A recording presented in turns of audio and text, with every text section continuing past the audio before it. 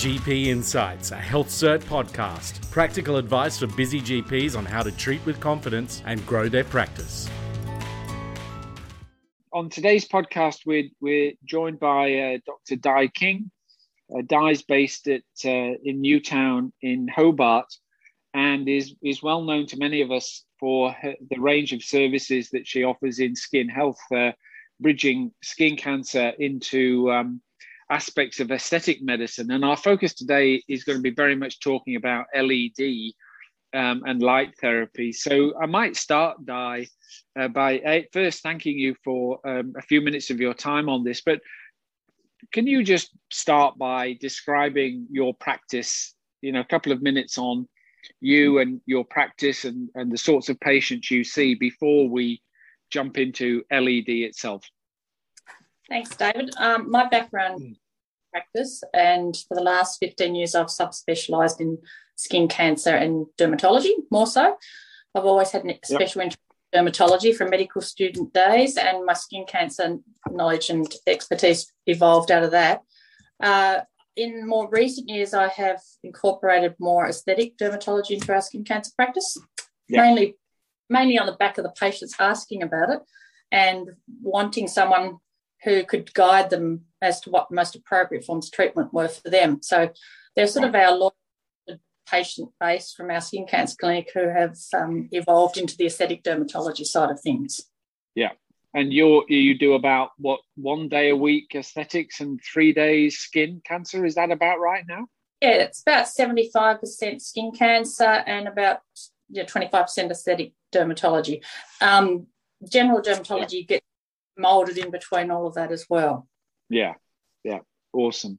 So the LED, Di, I've seen your webinars on this and find it quite, frankly, quite, as I've said to you before, inspirational. And I'm really looking forward to introducing it into my own clinical practice. And I am going to do that.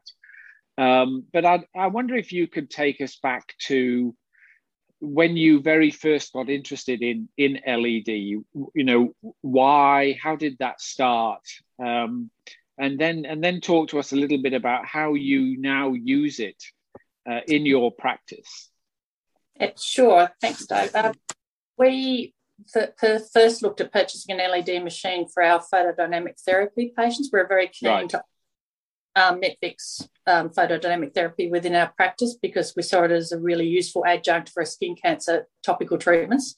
Yep. And it was during the sort of research phase into what type of LED unit we would get that we soon discovered there are a lot of other indications for phototherapy. In fact, the rep who visited us to introduce us to the Heal Light unit we have sort of questioned us as to why we weren't using it for other things like acne and wound healing and eczema and all things. And we sort of looked at him blankly thinking, what on earth is he talking about?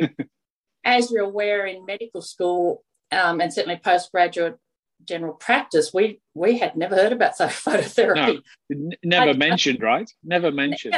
Yeah, I'd sort of heard about UVB therapy for psoriasis in treatments way in the old dermatology days, but I had no physiological knowledge of what it was. So it was. And when was this, Di? When were you first looking at buying the equipment for PDT? So it's probably about 10 years ago, around the same time as I got involved in aesthetic dermatology around that time. So this partner and I, Tim, we looked at purchasing one of these units and we thought, well, look, they tell us that there's other indications for it, we'll give it a go. So we started using it a lot of our post-operative wound repair patients in our skin cancer practice, purely sort of just to sort of anecdotally to see how it worked. We weren't prepared to make the patients pay for these therapies until we had some good, hard and fast before and after photos and evidence that it was actually working. Yeah. And so we also had at that time I was still doing some general practice as well. So we had a lot of kids with acne and a lot of people suffering from psoriasis and eczema.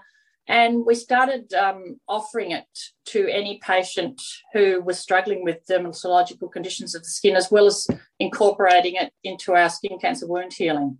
And it became clearly evident after about probably 6 months of trial and error and trying out a few patients and getting the hang of how it was used, how we still incorporate other modalities with it. We don't use it by itself primarily. We soon came up with some pretty amazing results, particularly with acne patients and the wound healing for the skin cancer. So most of our skin cancer patients, if they were having any sort of head and neck surgery involving flaps or grafts or even a simple ellipse, which they were self-conscious of developing a scar, we would offer them some infrared LED therapy following their skin cancer. And it was really quite astounding how the wound healing was very apparent. So just to be, sorry, Di, to interrupt you, just to be clear on that. So you use LED for enhanced wound healing, but only in cosmetically sensitive sites. Is that right? Yeah, generally speaking, it would be mainly head and neck surgery. If a patient was of the ilk that they were very concerned about a train track scar on another body site, we'd still offer it to them elsewhere. Right. And the other big place we use the body is the lower leg because so often we were doing a lot of halo grafts and having wound breakdown, particularly in increased risk of skin infection in some of our older patients with comorbidities. So we would often offer it in patients with those indications, and the lower leg is a great place to use as well. Right. And what sort of protocol do you use for your wound healing patients? So with a wound healing, it's specifically related to the infrared light, which is an 830 nanometer setting. Yeah. And routinely the patient would be, if you want to prep and prime the skin prior to the skin cancer surgery, you would offer the patient to come in, say, 48 hours before the actual operation. Right. You would also have the infrared light therapy immediately on the day of the operation, and then usually 48 hours after. So around 3 sessions of light therapy. If you were doing something like a graft or a site there where the multiple dressings may be required, we'd repeat the light therapy each time the dressing was taken down. And how long do you put them under the light, Di? It's about 13 minutes. It's a fairly idiot-proof system with the heal light. And, basically you can train your receptionist or your practice nurse to it's always a good idea for the doctors to know how to operate the light. So red light, 13 minutes, 2 days before pre-op and then 2 days after. Yeah, so it's infrared. That it comes out as a yellow light in the infrared. Okay. Yeah, technically speaking, it is infrared. The only reason they put the yellow in is because they include that so that people realise there's something actually working. When you have an infrared on, you don't actually see anything, and so the patients think they're just under a heat. Right. So yellow light, not red light. I got that wrong. Yeah. Yellow light. Okay. And so do you, how do you pitch it to the patients, Di? Do you explain that because the wound is in a sensitive site and that they're going to likely to get a better outcome from this, and then there's an extra cost presumably? How does all of that play through? Yeah, as we were working out firstly whether it worked or not in the stages of phototherapy, we would actually review the light, use the light as a wound dressing. So it was if the there in the room and assessing the wound, the light could be incorporated. And we used to bulk bill the patient under Medicare. But if a patient is not being seen by the doctor, obviously we have to incorporate a private fee for that. Sure. So Tim and I gained confidence in the fact that this was actually working and we weren't selling snake oil by seeing the patients at no cost and, making sure that there was appropriate response and taking lots of before and after pictures. I can't underestimate how important it is to have regular photos so that the patients see the response. And we've got a stockpile of photos to show patients the results that can be. And, it's usually patients who are conscious of scars on their faces who will request this sort of procedure. Yeah. And certainly if it asks you, what can I do for my wound to optimise the healing and how do I minimise the scar, it's obvious. You just say, photo. So we don't force it on everyone. We have lots of flyers in our practice to, guide the patients and inform them that it's available. And I think once they've had a few sessions, they actually ask for it. So it's quite incredible. I think it has a very, it's got a seasonal affective disorder effect as well. So do you charge for the whole course? I mean, and how much what do you charge them? Yeah, the best way to do it is basically if you're trying to engage compliance with a patient, because it's really important for them not to have just a one-off treatment. They won't see the result, particularly if you're dealing with treating acne or a dermatological condition. So most our acne patients, for instance, would need at least 6 weeks of light therapy to see a good result. You don't 6 weeks and saying, oh, well, that didn't work and going away. So we usually will bundle it up as a session of, say, 8 light therapy treatments, and they will pay the money up front. So that each session will work out to be about, I think we currently charge about $50 per session.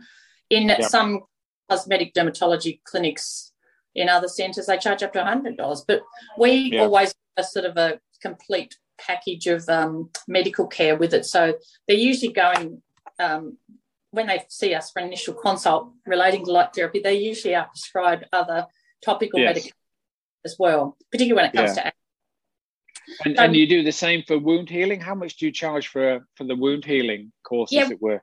Wound healing often only requires 2 or 3 sessions. So I'd usually say the same thing. If they're a pensioner, sometimes we give them a $30 charge. It sort of can be adjusted a bit, but on the whole, for good results post wound healing, you'd need at least 3 sessions. Okay, that's great. So wound healing, clearly that there's scope there. Can we move on to acne a little bit? I mean, it's interesting to me. I again, I'm looking at introducing a bit of an acne service into my clinical practice, because even though I'm very lucky, I don't have acne scarring. I had very bad acne when I was an adolescent, and I understand how emotionally challenging that can be for anybody with acne, and you make mention of this in all of your lectures, of course, as well. What's interesting to me is in all of the most recent acne treatment guidelines that you look at, and I've been looking at them all recently, there is no mention of photodynamic therapy, of light therapy in any of them. They go on about, the standard stuff that we all know about. But even in the most recent ones from, the UK and Canada and the USA, there is no mention of light at all. Yeah, it's interesting. It's something I see. I think out of the US, you probably see a bit more of it because there are a lot more dermatologists who incorporate cosmetic medicine into their practices. I think in Australia, it's a very much more of a narrow field of dermatology where they just do dermatology. And so I think light therapy evolved out of aesthetic medicine, and you'll probably find that most of the studies have only been done through the sort of cosmetic and aesthetic medicine fields. And because it is not a drug, it doesn't have a lot of, money put behind it to, get those studies there. But if anyone's interested in reading more about the evidence-based medicine behind it, there's a fellow called Dr. Glenn Calderhead, who is actually one of the pioneers of phototherapy. He is largely based out of South Korea, where a lot of these studies, particularly with the acne, evolved from. And plenty of science behind it if you research Dr. Calderhead. And at one stage, he used to come out to Australia and lecture, which was how I first learned about the power of the light therapy, I guess, seeing one of his lectures. So I'd encourage you to certainly look up anything you can find online about his science. He's got a, very particular physics, albeit about the physics behind it. So you do tend to get bogged down in the that science, but he has spent some fantastic sort of research about all the dermatological indications for it.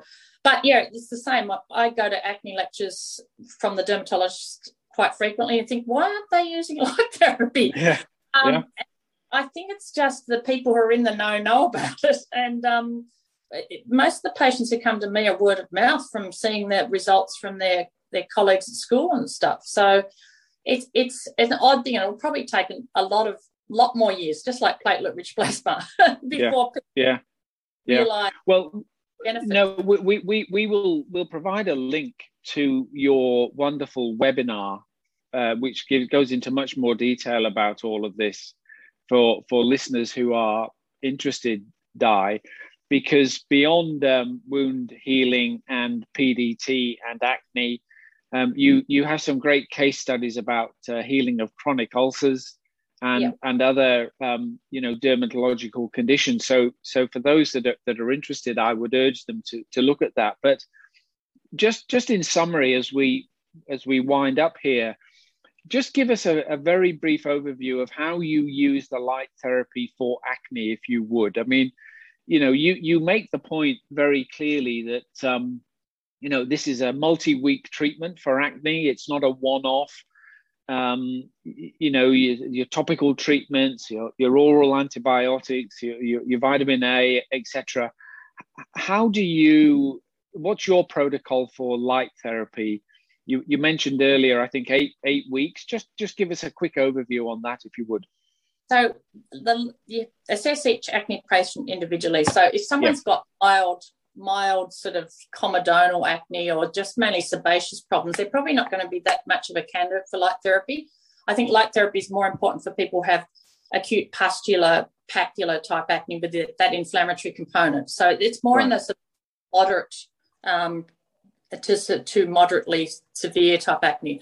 Now, I've used it for people who I would normally think would need Roaccutane as soon as I've seen them walk through the door. So it's an use for people, even if you still think you're going to need a referral to the dermatologist. It's always worth a go. It doesn't cause any harm.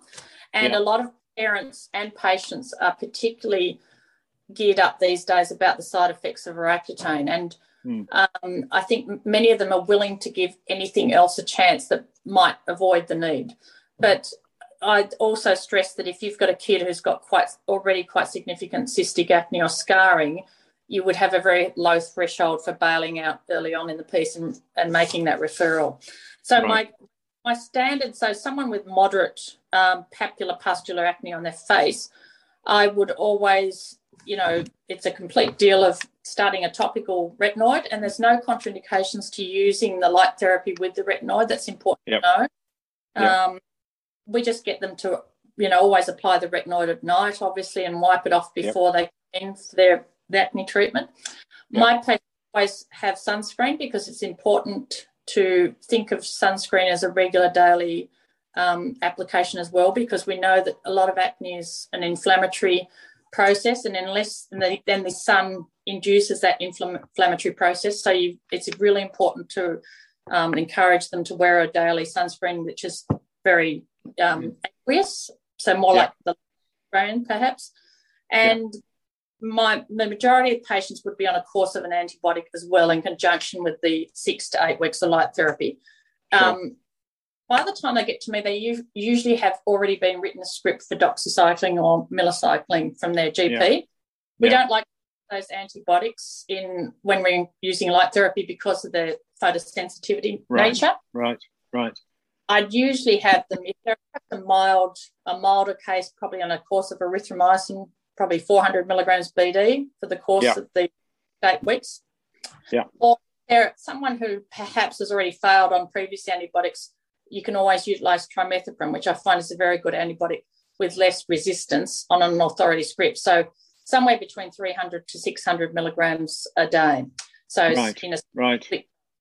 So and then we obviously say blue and red light therapy, blue at one end of the week to kill off the P. acnes, red at week for the anti-inflammatory component and to improve the collagen and decrease scarring. And usually that would range from anywhere between 6 to 8 weeks, depending on how the response is. Now, the important thing to warn your patients is that they can sometimes go through a bit of an inflammatory flare when they start. So 2 weeks into the light therapy, they may think it's getting worse, but you've got to, reassure them that's a natural sort of progression, a bit like when you treat topical Aldara. It gets better.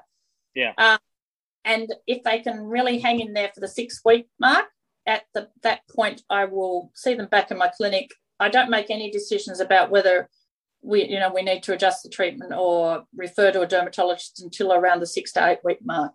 And if they're not responding, and if you haven't seen some improvement at that point, you'd be thinking about are they a Roaccutane case, or are they just needs an adjustment in the dose of the antibiotics? It'd be rare to prescribe light therapy for longer than 8 weeks. If they're going to respond, they will have had a good response by that stage. Got it. Well, that's very clear. And I think, Di, the message I would take home and I would encourage our listeners to think about is that if they're in mainstream general practice, there are multiple uses potentially for LED, as you've articulated. You know, every mainstream GP is seeing patients with acne, chronic wounds. Almost everybody is doing excisions, and LED has got real opportunities there. And frankly, if you're a skin cancer doctor, using it for PDT in some of your patients, and then using it to improve wound healing. So look, Di, thanks very much for your time. As I said, we'll provide a link to your wonderful webinar, and you know, hopefully we'll talk again in the future on another topic. Thank you. That's great. Thanks, Dave. Hope everyone enjoys LED. Thanks for listening. If you like the podcast, please subscribe so you can get updates whenever we post more. And please share it with others. And for more info, please go to healthcert.com.